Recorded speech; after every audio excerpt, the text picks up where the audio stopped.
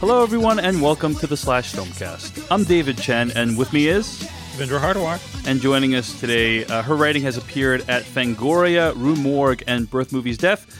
She also has a column at Dread Central called Gender Bashing. Anya Stanley, welcome to the Slash Filmcast. Anya, how are you doing today? Hello, thank you for having me.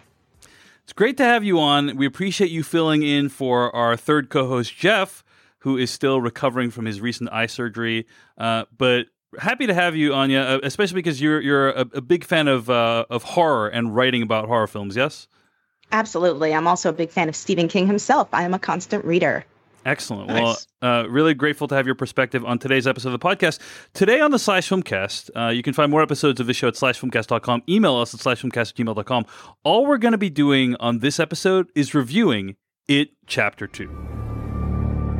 To the losers. We made an oath. Swear? If it isn't dead, if it ever comes back, we'll come back to it. We didn't stop it. Pennywise. The clown. We can't let it happen again. Hello? Kid!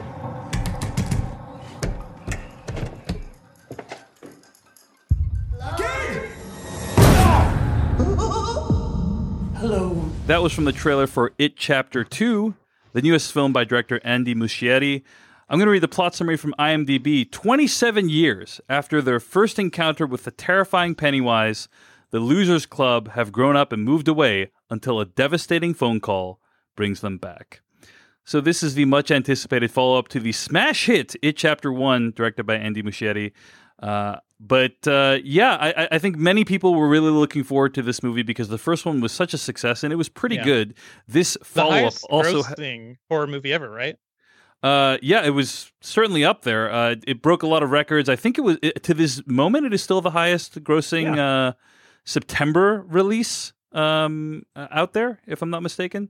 Broke a lot of records, did really well. And then when they announced the cast for It Chapter 2, I got super excited. A lot of great actors in the cast, including Bill Hader and Jessica Chastain. So was very psyched for this movie. A lot to look forward to. Got a little bit discouraged when I heard that this movie would be almost 3 hours long. But hey, maybe it would figure out a way to justify that runtime. So Anya Stanley, I guess my first question for you is, do you feel like this movie deserves to be 3 hours long?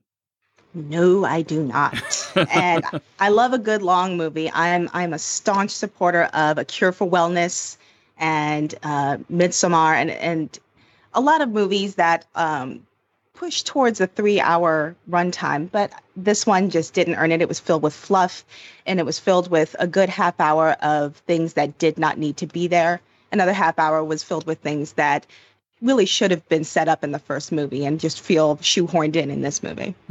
So your overall thoughts on the movie, it sounds like you weren't a fan?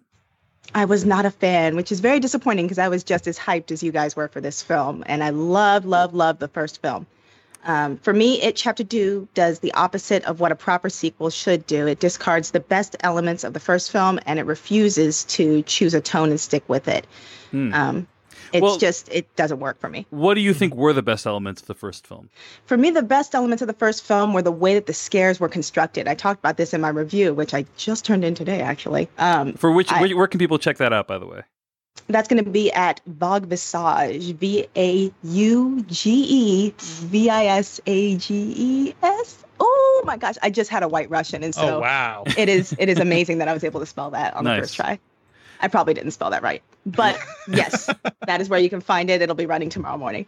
But yes, the scares, the way that they're constructed is actually a subversion of the normal jump scare. And I know a lot of people hear jump scare and they go, oh, those are overdone. Those are terrible. But if it's done right, The Thing, The Shining, even Rosemary's Baby has a jump scare. And when it's done correctly, it works and it's effective. And what it does, the very first one, they take the jump scare, which usually has a little bit of tension and then a turn where the audience feels comfortable for a moment. If you think back to Poltergeist, and there's that scene with the kid who's, during a thunderstorm, he sees a clown on his chair, like a little toy clown. He gets freaked out. He looks at the clown. He covers the clown with a blanket. Then the tension ratchets up when the clown disappears. And now you're like, oh, crap, where's the clown? Then the kid hears a noise under his bed. He looks under the bed, and there's nothing there. Once he lifts up that bed sheet and there's nothing there, there's a brief moment of comfort, like, okay, nothing's going to come out and scare me. Then the kid stands up, and the clown was behind him the whole time. Oh, my God. That's how a great jump scare works. What it does, the first film, not the second one, they take that tension and they just keep raising it without that moment of comfort. So the clown shows up in front of a kid who lost his toy boat. You're already uncomfortable because it's a freaking clown in a gutter. Then after that, the tension just continues to rise and rise and rise as you can see that the kid is slowly kind of sort of falling for Pennywise's tricks. And there's no moment of comfort or a rest for the audience until the clown finally bites this kid's arm off and drags him into a sewer. And they show it. They show it. That I was surprised by, yeah. After that climax, that's when you're allowed to rest as an audience member. And so many of the scares in the first film are constructed like that, where it's just ratcheting, increasing tension, and the garage no rest. Thing and the garage, the slideshow is perfect. I think that's the best part of the first movie for me. Absolutely. What the second film does is not that. They go back to the old school method of jump scares, where they'll give you that brief moment of rest, but what they give you after that brief moment of rest is what they've given you before. It's recycled scares. Or they undercut the scare with some kind of baffling needle drop or some kind of bit of humor that doesn't quite land the way it's supposed to, and it undermines the scare. Now it's not as scary as it's supposed to be. The moment hasn't landed, and the tone is just weird. When I was in the audience at my screening, the laughs were kind of scattered as if people weren't sure if they should be laughing or not. Yeah. I don't know if you guys got that or not. It's like a badly edited comedy at times, basically. Yeah, right. Yeah, it doesn't really choose it doesn't choose a lane, you know. It tries to be. It's almost like it doesn't have the full confidence of its convictions, right? It's the first movie played it pretty straight when it came to the scares, or a lot of them, but this movie adds in a lot of humor and. Also Bill Hader. Bill Hader is sort of like this. I think he is the MVP of this movie. Like I think he is doing so much, but I don't think they quite know how to handle his energy and how to like fold that into the rest of it. So he's allowed to be like great and quippy and funny, but yeah, everything around him doesn't quite like match that. Yeah. So, it sounds like you weren't a fan of a lot of things about the second film, including the tone. Let me ask Devindra Hardawar, what did you think of It Chapter 2? It too long. That's it. That's it. No, I will say there's a lot to enjoy in this movie.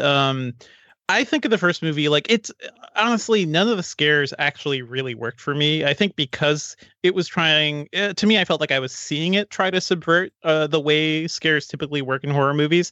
So a lot of times it just feels like, oh, I see, this is going to be a scary scene, and it ends up being a scary scene. And I didn't feel like surprised or shocked by any of that. I think the best moment in that first movie is that garage scene where it's just like this strange thing is happening and the kids don't know what to do and they're freaking out and it gets weirder and weirder and then like all goes to hell. So I think for me, like I wanted more of that in this movie. I think there's some sequences that are really well done. This is a movie about people basically coming back home and the discomfort of that and dealing with childhood traumas and things like that. I think looking at it in that broader respect, like this movie, there's a lot going on here. I just think, it's not that they need to pick a lane, but it just feels like there's just too much. There's too much traffic. There's too much stuff going on for you to really focus on the characters and like the core story. And even though this thing's so long, they also didn't even build up Pennywise, I think, as big as they could have, certainly as big as the book does. Whereas in the book, he is sort of like this cosmic force of horror. Right. And they kind of hint at that here, but not really, not to the same degree. And I would have liked to see, the time spent towards that rather than following some tertiary characters that we don't really care about. Mm-hmm. There's just a lot of fat to this movie. The first one works because it's it's over 2 hours long, but it feels a lot tighter. It feels a lot more focused. This one just feels shaggy as a movie. Not really a fan of that, but it looks amazing. I think just like the first movie did. I will say that. I love just gazing at this thing. I love the adult cast all around. Bill Hader's fantastic. James McAvoy kind of wasted. He is manning so many franchises now, and this one he just seems like, well, I'm here. I guess the fan. Was he one of the ones the fans wanted to? Because I feel like Bill Hader and Jessica Chastain were the big ones people were trying to bring on. Jessica Chastain is here, not really doing much, which is unfortunate given her level of talent. And it's not just the comedy. I feel like this movie has weird, wild tonal shifts all around. It starts with a brutal homophobic attack that honestly left me kind of breathless. Like I was not expecting this movie to go so just like it is brutal. Like it's a vicious attack. It feels like something you typically see in a 90s movie about, that's actually more focused on, gay and lesbian stories. And this kind of comes out of nowhere. And I don't know. I didn't quite expect that. There's also a scene that's basically a brutal domestic attack. And it just feels like the movie goes from like, a 3 or a 4 to like 11 really quickly. And that was just scary, I guess, on a dramatic level. It's not even the fact that it doesn't feel like a horror movie thing. It just feels like they didn't know how to manage that level of drama in a movie like this. But yeah, those are my thoughts. Dave, what did you think? Well, Devindra, I guess you could say that in Jeff Cannata's absence, my thoughts on It Chapter 2 could best be summed up in the form of a limerick. This film is an adaptation, a horror film that tries to be fun, but it's a big bloated bore that makes us try to ignore. It's a remake of It Chapter 1. I mean, adaptation. Yeah, I mean, wow. that was kind of rough. That's something. I mean, look, Shakespearean right there. I started it, like 10 minutes before we started recording. So just like this movie, you're like, well, I'm starting this thing. I guess I gotta finish it. I gotta make a 3-hour long. We'll figure it out. We'll figure it out later. We'll figure it. Yeah, we'll do it live. I share your opinions on both of your opinions on this movie. I thought it was a huge disappointment, but let's start with I want to mention a couple things about the opening of this film. First of all, as you mentioned, Devindra, it does begin with a brutal attack that Anya, correct me if I'm wrong, I believe that is actually from the book It, correct? It is from the book. So it is, it's not, go ahead. It's given much greater context in the book. There's a scene right after that attack that happens at the police station, which gives much more context to the homophobia already present within the town of Derry. Right. Here it feels like bigotry porn, basically. It does. And I'm interested to see what people think who have not read the book and are just going in blind on that and how they're going to read that brutal attack in the beginning of the movie. So I have not read the book, and I think that when you use imagery like that, it is very inflammatory. I'm not against using imagery like that categorically, but I do think that when you use imagery like that, you have to justify it somehow. You have to be trying to say something with the movie. And I think the movie does try to say something, but I don't think it does it particularly well. I think that there is... They never even mention those attacks again. Yeah, right? I mean, it does tie into like a theme of homosexuality that is present in the rest of the movie that we can get to in spoilers, but and that the movie never also ever makes really overt. Too. It's weird. It's weird. It's really weird. I agree. I mean, I think that on a very general level, that opening scene with the homophobic attack is like it's theoretically about the moral rot of the town, but the problem is that this movie. To be honest, it feels like a Harry Potter movie, which is to say, I was never a big fan of those movies, and what I felt like those movies suffered from greatly is they were mostly just like fast forwarding through all the plot points that were in the book. And that's how this movie felt to me, is like, hey, we just got to hit a bunch of these beats, a bunch of these scares, a bunch of these moments without imbuing them with any significance, without pausing to kind of reflect on what the movie itself is trying to say. And that's quite a shame because it's somehow a movie that feels way too bloated and long, and yet doesn't have enough substance to it, right? Like that's how it feels to me. It hits all of its points. It hits every point, but each point is flat. It doesn't have any weight to it. Yeah. Like, and I think that opening scene with that attack is like a great summary of what's wrong with this movie. Is wow, when you open with something that brutal and that kind of attention grabbing and sensationalistic, you better have the goods to back it up. I think the movie fell far short of that, and there's a lot of like, I would say the only other imagery in the movie that's comparable to that is like child murder, right? Like there's children getting murdered in this movie as well. And it's an It movie. You expect child murder here and On there, screen, yeah, on screen. Yeah. There is. I will say that domestic assault sequence is also kind of. It felt cartoonish. It felt like. All of a sudden, we're watching a scene of a husband just being extremely cruel and brutal and abusive to his wife. And that's also part of the book and certainly a part of that character. But yeah, it's not, there's no nuance to it. It's certainly, I think of the way the way Mike Flanagan writes his characters, right? Who is, I think, probably my favorite horror director working right now. Like you look at Haunting of Hill House, all those characters, everything that they're going through, it's all tied into who they are as characters. So even when they go through traumas, you kind of feel something. Whereas in this movie, it just feels like here's Beverly, older, and things are rough. Mm-hmm. Yeah, I think that what you're describing is exactly what I'm talking about. You're saying, oh yeah, that scene was in the book. That's X scene was in the book. Y scene was in the book, and it's like, and the movie is like hitting all those scenes, but it's like, hey, when you jump from the brutal gay assault to the extremely frightening domestic assault, it's like you have to again, you have to really justify shifting tones that wildly, and I don't feel like the movie does that. I think what the movie's message ultimately is, which I think we'll talk a little bit more about in spoilers, but it's about like childhood trauma and how we deal with it, is very muddled. I don't know that I really felt like the movie landed its message. And I don't think the movie feels like it lands its message, as evidenced by the fact that there's as many endings in this thing as Return of the King. So I think that this is a movie that was pretty painful to watch. If I wasn't reviewing it for this podcast, I probably would have walked out of this one just because it was so brutal and long. I will say I did not feel like that. I didn't feel like it was too bad. It felt a little fluffy. It felt like, they really are just banking on the success of that first movie to make a really luxurious 3-hour long horror movie. It didn't quite it certainly didn't deserve that, but I didn't hate the time I spent in this movie. It just felt, this feels like something made for Stephen King fans or people who really love certain elements of the book.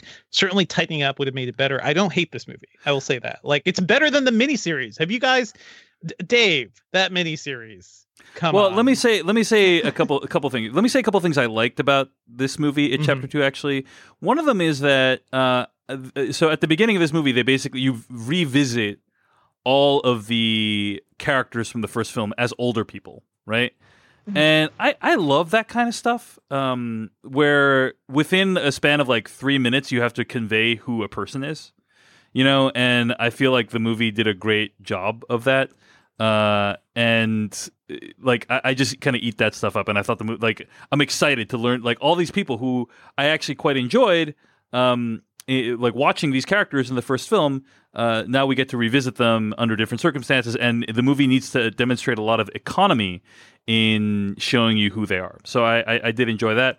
I think Alex Skarsgård is great. Or is it Alex Skarsgård? Which Skarsgård is it that plays? I believe it's Bill. Bill Skarsgård. Sorry, apologies. I knew it was one of the Skarsgårds. Alex is taller and older. Yeah. Yeah. So I enjoyed Bill Skarsgård as Pennywise. I think he brings a lot to it. Like, Tim Curry is the best thing about that miniseries, but yes. But Bill Skarsgård kind of makes this character his own as well. Like, he brings its own sort of menace and longing to this character that I think is pretty interesting. And so like the movie is not a total waste for just that alone. I've already mentioned how good the cast is. Bill Hader and his humor does a lot to redeem the movie and make it watchable for me. And also a lot of the imagery is really striking and interesting. Yeah. I think, Anya, you articulated well some of the challenges with the jump scares. Like the jump scares are less interesting this time around. But I do like a lot of the imagery. I do think there's some indelible images, some indelible frightening images in this movie that I will probably I'll remember for a while to come. There are some extended sequences that I think are just really well done horror movie sequences too. And one of those was basically the trailer. Or one of the trailers. And yeah. I'll talk more about that in spoilers because I really like what they did there. The production designer, I think, deserves a medal for this movie. Like, as far as the set pieces that they came up with, especially in the third act, I guess we'll get into that more with the spoilers section of the recording. But the set pieces were absolutely stellar. They were enclosed. They were overwhelming. Even when some of them are brightly lit, some of them are dim, as you'll find in most horror movies. But a lot of them were just absolutely visually stunning. And it did a lot for the atmosphere for the film. Even if the scare component didn't quite work out the way I wanted it to, the atmosphere was great. At certain times watching this movie, I definitely felt like, wow, we are getting like basically, horror fantasy, like large scale. This felt like Lord of the Rings at some point, at least in terms of the imagery. Like there are points where you see the characters in a line just walking through Derry too. It's like, oh, this is Fellowship of the Ring. This is just them going on their quest. And it felt like, something on that scale. So I think to a certain degree, I can't hate this movie. I'm very glad it exists. I just wish it was a little tighter, a little more polished. So you bring up the miniseries, right? And I'll just say, when I watched that miniseries as a kid, it scared the hell out of me. Yeah, because Tim Curry's great. Yes, it was. I remember the miniseries opens with like one of the kids looking at like Georgie's older brother looking at like a photo of Georgie, and like the photo like winks at him, right, in the miniseries. And as a child, that is like one of the. Yeah, John Ritter starts crying too. It's one of the most terrifying things, because the idea that like this clown can somehow distort the very nature of reality. You know what I mean? Yes. Like it was one of my first horror experiences, and because it was on TV, it was so accessible. And so I remember being quite scared of it. Of course, looking back, have you gone back to that, Dave? No, I haven't, but I've seen clips of it. I watched like the Honest trailer of it. I feel like you should just try to sit and watch that thing. I think I lasted 30 minutes. Or so, like, here's what I'm going to say, though, Devindra. And Anya, I want to hear your thoughts on this It miniseries. I assume you've seen the It miniseries, right? I have, unfortunately. Yeah. So here's what I'm going to say about the It miniseries, okay? Despite all of its flaws, of which there are many, it uses many practical effects. And I think if you look at, like, for instance, there is the Chinese restaurant scene that happens in the original miniseries, and then in this movie, it's like the CG is extremely hit or miss. It's extreme. Like some of the CG looks awesome, and some of the CG looks very, very bad. And I think the Chinese restaurant scene is very, very bad. Whereas they use practical effects in the miniseries, and yes, some of those effects are like pretty dated looking, but I just kind of think that practical effects do an overall better job of standing the test of time than like bad CG. I do think it's more in that scene, from what I recall, because I haven't rewatched that bit lately. They never really like focused too much on it, because it was like, cheap practical effects in a way. Like they had to kind of hide it a little and kind of make you scared like that. Whereas in this, the CG, and this is what I don't like throughout this movie actually, is like the CG is just so good. We can do anything. We can create anything in the computer. So now they want to show it. You're going to see the weird like spider babies and other crap on the table, and they're going to give each thing its time, and they're going to show it to you clearly. And I don't feel like that leads to it being scary to me. I don't agree that it's about what they're showing you. I think it's about the quality of the CG, and I think the CG in the Chinese restaurant scene in particular was just very bad. Like there's some CG in the movie that's not good. There's some CG that's excellent that I'm like, oh wow, like that is indistinguishable from reality. And that CG is good, but just bad CG looks, let's say like bad CG is way worse as an impact on a movie than bad practical effects are, in my opinion. Sure. But I will say this, Dave, like even good CG, my thing is like, if you're staring directly at it, right? If they made Jaws today, with the perfect power of CG and the CG shark, just seeing the shark all the time does not make it more scary. It is the dread. It is the not seeing it. Oh yeah, I agree that CG is a temptation that many filmmakers use as a crutch unnecessarily. I agree, but I don't think like CG itself is bad in any way, for sure. So Anya, what did you think of the It miniseries compared to this new film? And like now that we have basically another miniseries, like almost 5 hours worth of It movies, right? They basically wanted to make this into 2 movies, right? Yeah. I think they had asked about that. Yeah, so we basically have another It miniseries. How do you feel like this one compares to the old one? Well, I feel like with the old one, when the first film came out in 2017. I guess we could call it the first film, because the other one was a miniseries. When it came out in 2017, just before it came out, I decided to go all out and I reread the book, which I hadn't read since I was like 14, 15. So it was strange to come back to it as an adult. And then after I was finished with that, I watched the miniseries, which I found at a thrift store. And when I watched the miniseries, I barely made it through that thing. And I remember as a child being absolutely terrified of both Pennywise and, like you were saying, with the picture frame that winks. Not only does it wink, but there's a later scene where the picture frame of Georgie fills with blood. Yeah, and I remember having nightmares about that sequence. And so it definitely hit me hard as a kid when I saw it, probably way before I was supposed to see it. But coming back to it now, it was just terrible. If you were to put Chapter 1 and Chapter 2 together, and I think Muschietti is actually coming up with a supercut, as I've heard through the grapevine on Twitter that he's planning a supercut of both films together, which I would be interested to see. I feel like it's better than the 1990 miniseries, but as far as the CGI goes versus practical effects, I understand that in the 1990 miniseries they were using what they had available at the time. Yeah. And that with this film, the filmmaker is using the resources available at the time, but sometimes it's done well and sometimes it's not. In Chapter 1. I know it's not actually titled Chapter 1, but I just keep calling it that to differentiate it from Chapter 2. Yeah, same. There's a sequence with Pennywise coming out of a fridge, and it looks like almost like a contortionist coming out of a fridge. And there's a moment where he spins halfway around, where his body's completely twisted around, and it's something that a real contortionist could never do because they would be dead. So that part was done with CGI, and I thought that was really well done, and it added to the scares of the scene itself. But in Chapter 2, there's a scene near the very end with Pennywise, and it's basically only his head that's used, and the rest of the vision that he creates is CGI.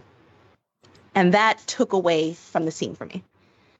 It took me completely out of the scene, and I had wished so badly that they had done some kind of practical effect with it, which I think is possible.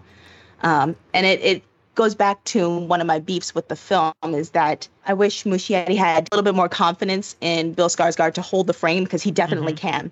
Yeah. And he has so much physicality in the first film, so much of him jumping around and using his body in strange, imposing ways that he didn't really get a chance to do in this film. He was kind of put more into the shadows in this film, and you really only saw his face for most of the film. And I really wish that he had been allowed to shine a little bit more, because Pennywise is awesome. And he was one of the best elements of the first film was Bill Skarsgård's performance as Pennywise.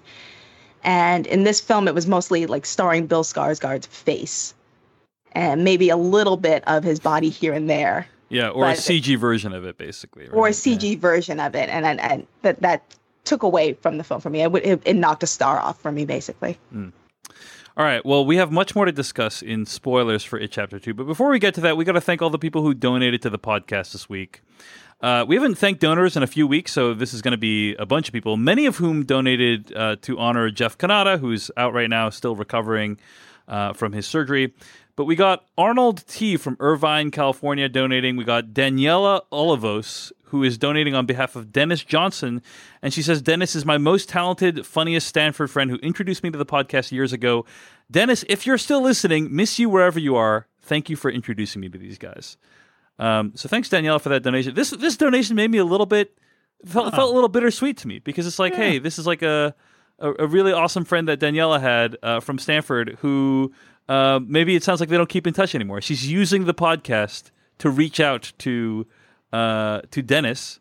And so, Dennis, if you're out there, Danielle is still thinking about you, and she appreciates you turning her on to this podcast. So, thanks also to Thomas W., who writes about our summer movie wager.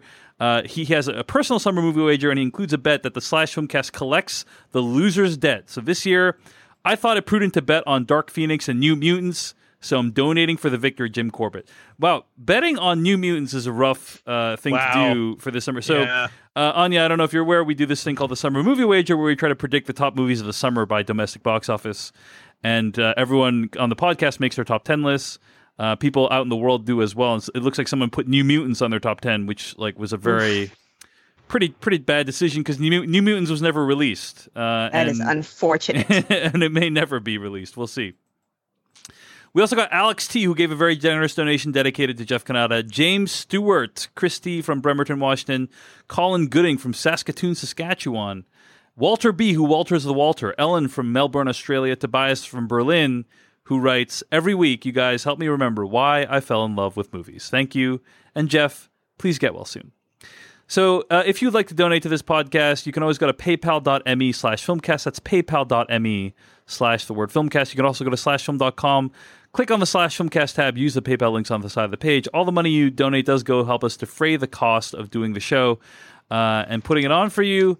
We never want you to donate if it in any way causes you any hardship whatsoever. But if you want us to throw a few bucks our way, we'd really appreciate it. And you can always support this show for free by going to Apple Podcasts, leaving a review for the /filmcast. We'd really be grateful for that. Please do. Yeah. Please do that. Right? It literally takes... Those are the things that gets podcasts highlighted, So that's good. That's good for everybody. It's good for everyone. Give us a star rating. Takes a few seconds. Every little bit helps. So yeah, if you would go to Apple Podcasts, leave a review for us, we'd really appreciate it. All right, let's get to spoilers for. One quick thing. Oh thing, yeah. Dave. Sorry, Devindra. Yeah. So no problem. So the Decatur saga continues. A few weeks Bringing ago, this full circle. Yeah, Yes. a few weeks ago, people from Decatur, Georgia, started using the donation section to donate to the /filmcast and then try to arrange a meetup through these donation messages that I read. And after multiple failed attempts, they were finally successful. And it seems like you were invited to our Decatur meetup this week. I was right? in Georgia a couple of weeks ago. My family lives not too far from Decatur, so I swung by with my brother Danny and his friend Nadim, and I got to hang out with Jordan, DJ, Farzan, Patrick, Morema, and Sam. And we hung out for a couple hours. We had some drinks, we had some great food, and some great chats, about movies and all this fun stuff. And I just want to, send a shout out to all those folks. Thank you for arranging all this, and it was fun meeting you all, and hopefully maybe I'll see people there soon too. It's nice to know we have a crowd of fans in the middle of Georgia. It's always fun. Yeah, the Decatur saga continues. Thanks for making Devindra feel at home there in Georgia. Let's move on. Get to spoilers for It Chapter 2 starting right now. Now you're looking for the secret. You're gonna see this coming. No, But you won't find it because, of course, you're not going to see this coming. you're not really looking. I have been puzzling over how it works. You don't really want to work it out. Who's in the box? I have been dying to tell you. I want to tell you my secret. You want to be fooled. Let me start by saying that before we get to spoilers for It Chapter 2, I am going to spoil the Darjeeling Limited, the Wes Anderson movie. Anya, have you seen the Darjeeling Limited? I have, and I'm interested to see how you going? connect these two. Well, I remember reviewing the Darjeeling Limited with Devindra Hardwar on this podcast many years ago. And that's not a very good movie in my opinion. Nope.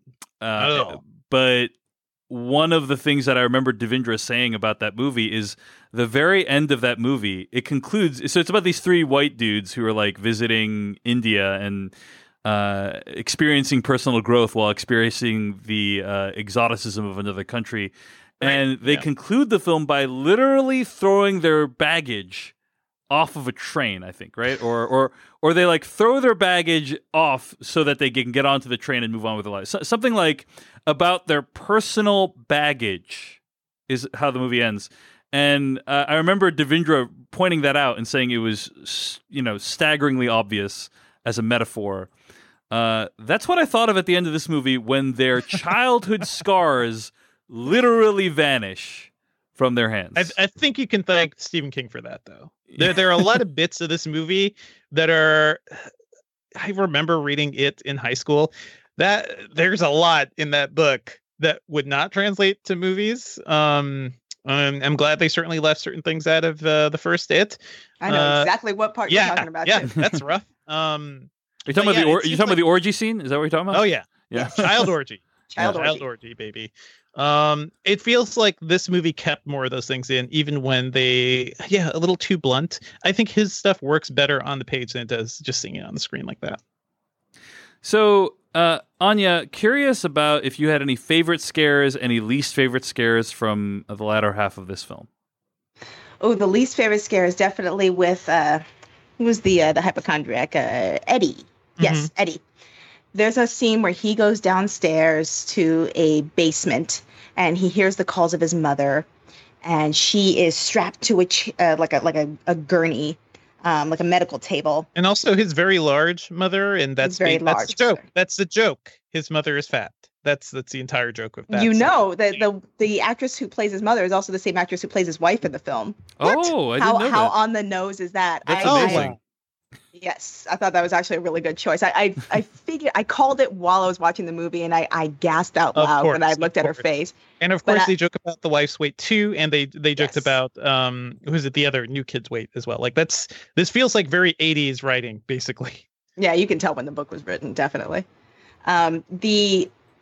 So Eddie goes downstairs. There's a scene that's just chock filled with dread, where his mother is in danger of being what's the word? Maybe not killed, but like attacked, I guess, by a thing.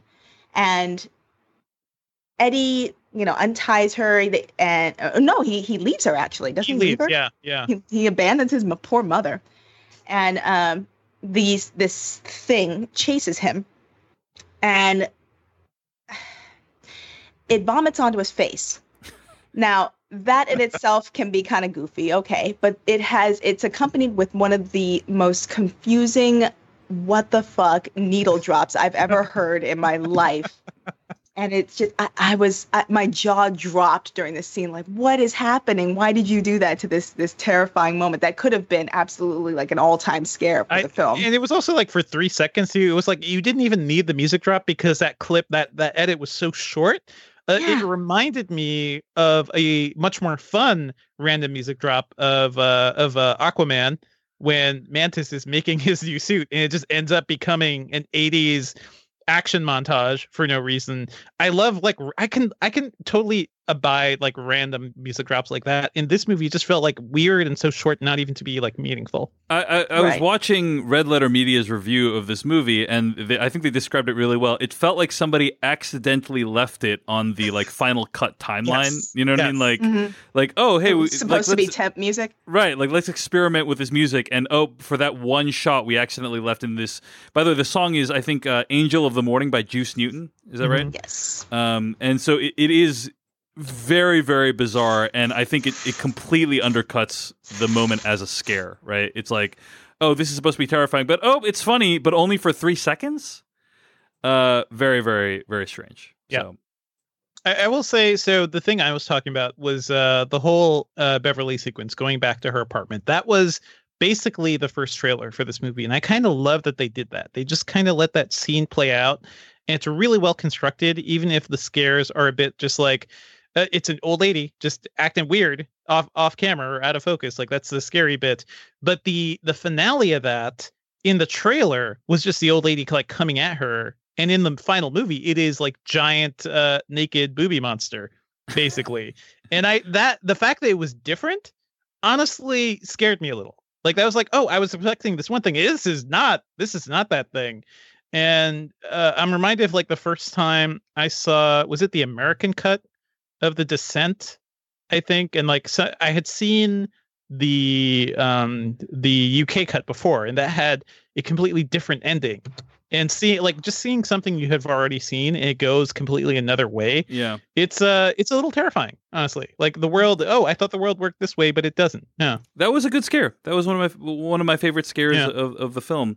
Anya, you're talking about a scare you didn't like. Is there any scare that you appreciated in the film? And that was the one with Beverly. And that's because it adheres to that formula I was talking about with the first film, where the dread is just ratcheted up and there's not a single moment of rest until she finally gets out of the apartment. Yeah, it's a good one. Pennywise's application of his powers is so random, and I think that's that's actually a problem because like I feel like some level of predictability actually makes things more scary. Like if you understand a monster and like you feel like you understand the constraints, the rules, you get stakes. You're like, oh, I understand. Like the room is shaped like this, and therefore the character has X% chance of getting. He can basically do anything. Yeah, but the character can basically do anything, and he's extremely selective. And in the first film, that like kind of made sense because I think. My understanding, Anya, and this is not very clearly explained in the film as far as I recall, but like if the more they scare the kids, like the more the creature scares the kids, like the more delicious they taste when they eat them. Is that right? The tastier, yes. So that's why he has to ratchet up the dread the way he does, rather than just jump on them. Yeah, and but in this movie, like it's not as clear, like that. And it's also a situation where the characters learn at the end, hey, the way we get out of this is by not being scared of you. But that's exactly the same thing that they came to the conclusion of at the end of the first film, right? Yeah. So but like they forgot everything. So I actually like the bit that I've always liked that narrative element that they basically forgot the trauma and kind of what that represents. It's clunkier here for sure. But yeah, it basically ends up this movie being the Simpsons episode 2 of Just Don't Look. Or stop believing in the scary thing. Right, which it just again, it feels like they already learned that lesson, and even if they all forgot it, like Old Spice guy, Isaiah Mustafa, like he doesn't forget it. He didn't forget that, So like why? Anyway, and then the whole turn with him at the end of like, oh, you lied to everyone. You're actually wrong. Not really communicating well. The answer like was in you, but the true answer that you didn't have to lie about was in you all along. I mean, okay, why even? They kind of run up to Pennywise's place too without like a clear plan. Like we spent 2.5 hours, building up to this plan, and he doesn't explain to them, okay, there's going to be this ritual, and we're going to do this thing, and there's going to be this chant. Everybody good? Go. But no, all the information is just like, presented to them as they're running there. Not great. And it's frustrating because in the book, this ritual is this takes up whole chapters. This ritual, the underground clubhouse, that they use that as almost a hot box to open themselves up for this ritual as children and as adults. Like it's a whole thing that actually should have been set up in chapter 1 if they didn't want to, because now that they're putting it in here, it feels shoehorned. And now people who are watching this film are going to go, why wasn't this? I don't remember this clubhouse at all from the first film. I have no nostalgia for this thing that they now have nostalgia for in the movie. Yeah, right. It's like, why didn't they put that? And that's another thing actually about, I mean, there's so many problems. Like, I'm just rattling them all off, but like one of them is like I don't know if you guys could tell, but whenever they flash back to the younger losers, like they were all very obviously ADR'd, which is to say like their lines were re-recorded and probably had effects applied to them. My understanding was like many of them had to be de-aged. Yes. Because 2 years have passed, and like 2 years when you're that young, it actually makes a significant difference in how you look.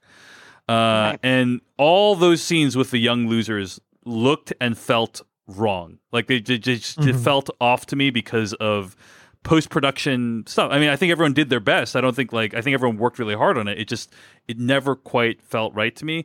And the fact that they're flashing back to stuff that like some of the stuff seemed to happen before the end of the first film and some of it seemed to happen after the end of the first film. Yeah. It just really was confusing why they're flashing back. Like why do they need all of that stuff in there? I found it to be all nonsensical. Like why it might have been better if they had extended this a little and actually made those two separate movies, like just to really let some of these things breathe a little more. Right. I think that this film is perfect evidence that if you're going to adapt any kind of king epic like It or The Stand or the what was that other one that he did under the other name, The Regulators, Desperation. If you're going to do any of those huge tomes of his, you really have to do a full-fledged miniseries. You can't just do a couple of movies. Like There's just 10-episode series or something like that, right? Right. It will not translate well if you try to cut corners. It'll show. You know what else doesn't translate well, Anya? I think Stephen King's portrayal of Native Americans. At first I was thinking like, okay, well, they really needed to dive deeper into this whole hot box mystical artifact thing. And I was like, well, maybe not. Because it's kind of like, It's kind of like that whole magical Negro trope that like, again, Stephen King is, unfortunately, he's pretty known for. Kind of a master of it, yeah. Well, it doesn't help that Isaiah Mustafa's character is the one like presenting all the literally magical things to the rest of the crew, drugging the rest of the losers. I mean, I think that if I think the way Native Americans are depicted in this movie is shameful, and I think that if it was like another ethnic group, or if it was like an Asian group or whatever, like I would be furious about it. I mean, I'm pretty furious about it already. What exactly are you furious about? Just the fact that it's represented as like a ritual like this? Well, just that it's like it kind of, in my opinion, it like otherizes them in a way that we've already seen many times before, and like. I don't think it does honor to Native American rituals and customs. You know what I mean? Like it exoticizes and others them in a way that we're at Poltergeist 2 levels of Native American fetishization right now in this movie. You. Exactly correct. Yeah, that's right. And I think that like certainly there's a time period in our history when we did that a lot. And whatever, like we didn't know any better back then, one could say.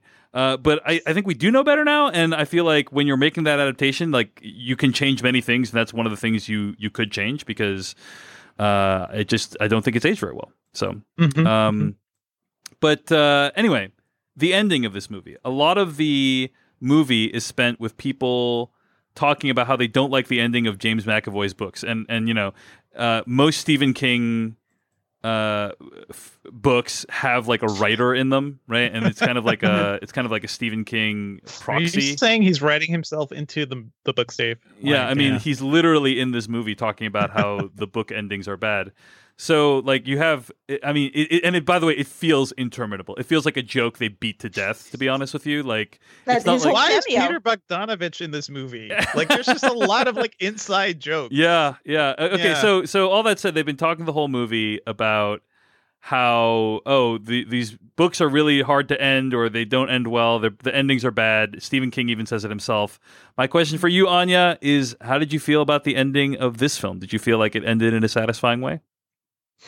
Kind of. So first of all, with that there's no other reason for that dialogue to be there about endings and about the need for closure being BS and all of that. It felt like that dialogue was there as a preemptive apology for the ending of this film itself. Which is bizarre because I feel like the movie ending is very neat. You know, like I thought it was the closest thing to righting the ship that Muschietti could have done with an ending for this film. For a film that spent 2 hours doing things I did not like or appreciate, that last half hour or so did as much as they could to kind of correct course. And while I feel that the Native American aspect of it, the mystical aspect of it was unnecessary once you introduce that whole Nightmare on Elm Street, you have no power over me, I don't believe in you. That once they introduced that ending, the mystical Native American portion of it was unnecessary, but I thought that the ending itself outside of that was really good. And that was the only part of the movie, that final act, where for me, the chemistry between the adult losers actually worked. Yeah. All of the emotional beats landed as they were intended to. The humor helped enhance the narrative rather than undermining any kind of scary moments or emotional beats. I thought it worked as well as it could, given the circumstances.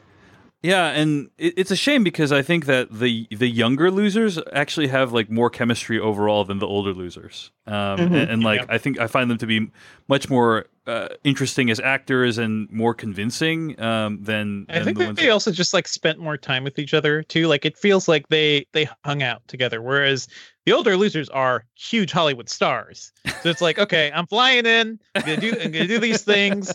There's a lot of funny stuff. Like I think a lot of the cast said they reread the book, and Bill Hader was like, "Fuck that."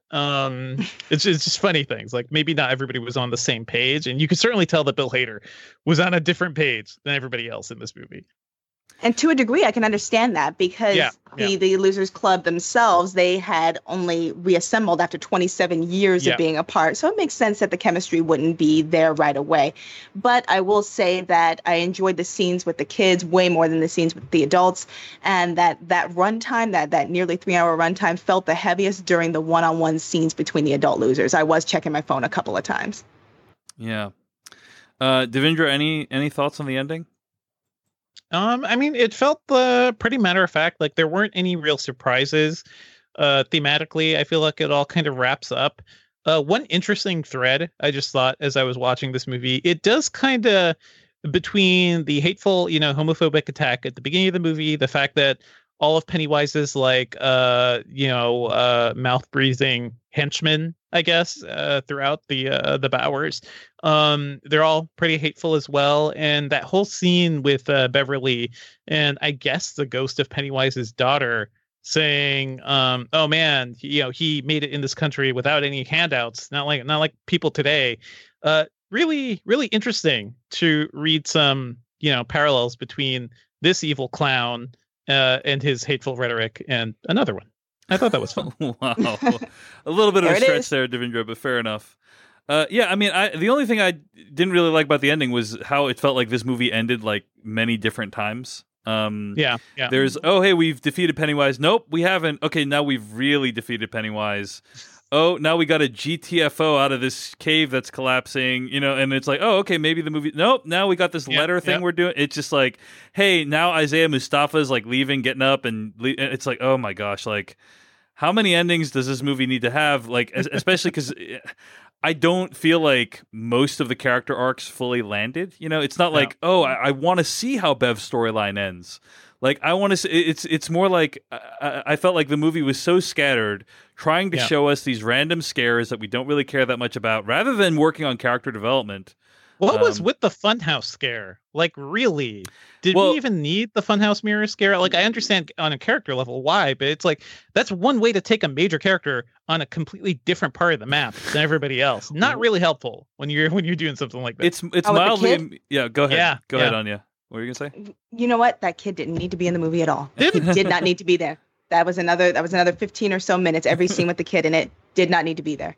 Well, what even happens to that kid? I mean, he's dead. He's dead. Right? He's dead. What happens to his family? Like, isn't his family upset about him being dead? Like that guy that keeps following my son around went in after him into this funhouse.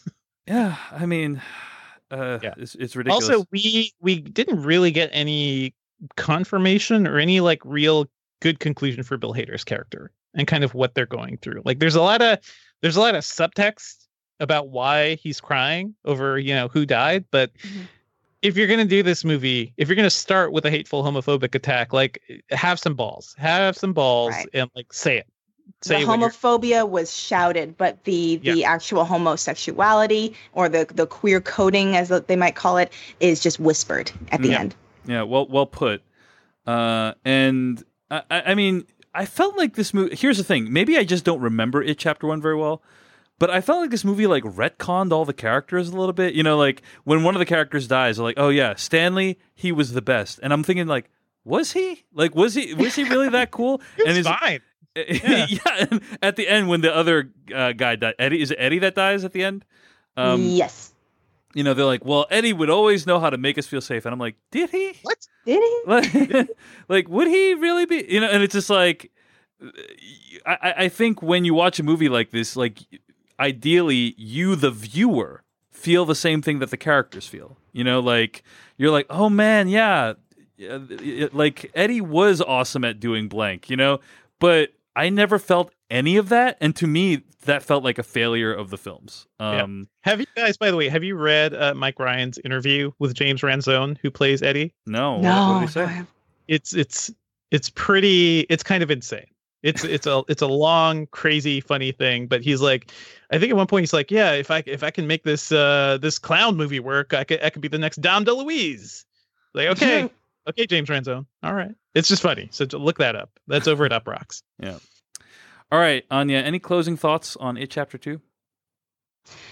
I wish that it was an hour shorter and that several pieces that didn't need to be there were cut. I just wish that they had translated the book a little bit better than they did. Yeah. And that it's very pretty, though.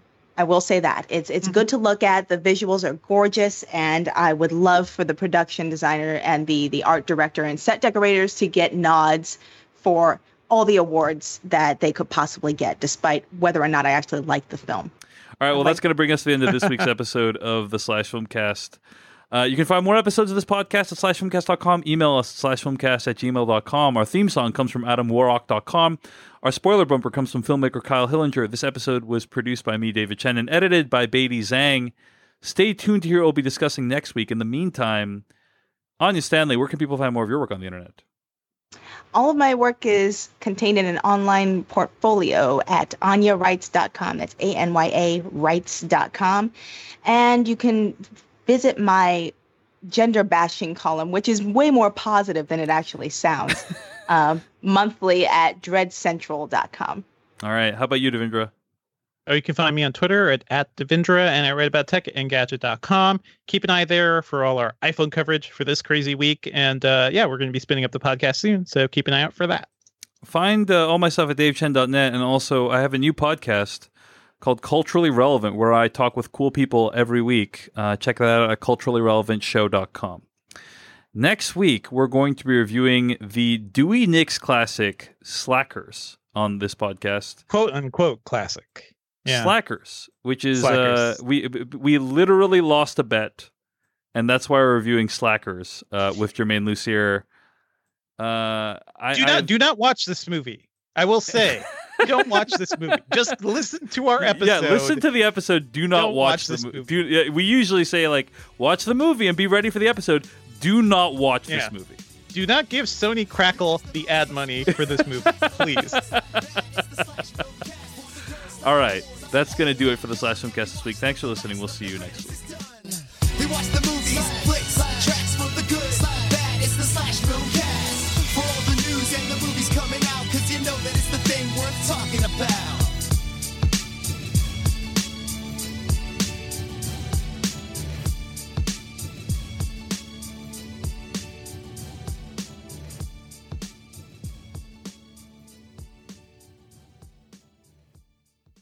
Get ahead of the postage rate increases this year with Stamps.com. It's like your own personal post office. Sign up with promo code PROGRAM for a 4-week trial, plus free postage and a free digital scale. No long-term commitments or contracts. That's Stamps.com, code PROGRAM.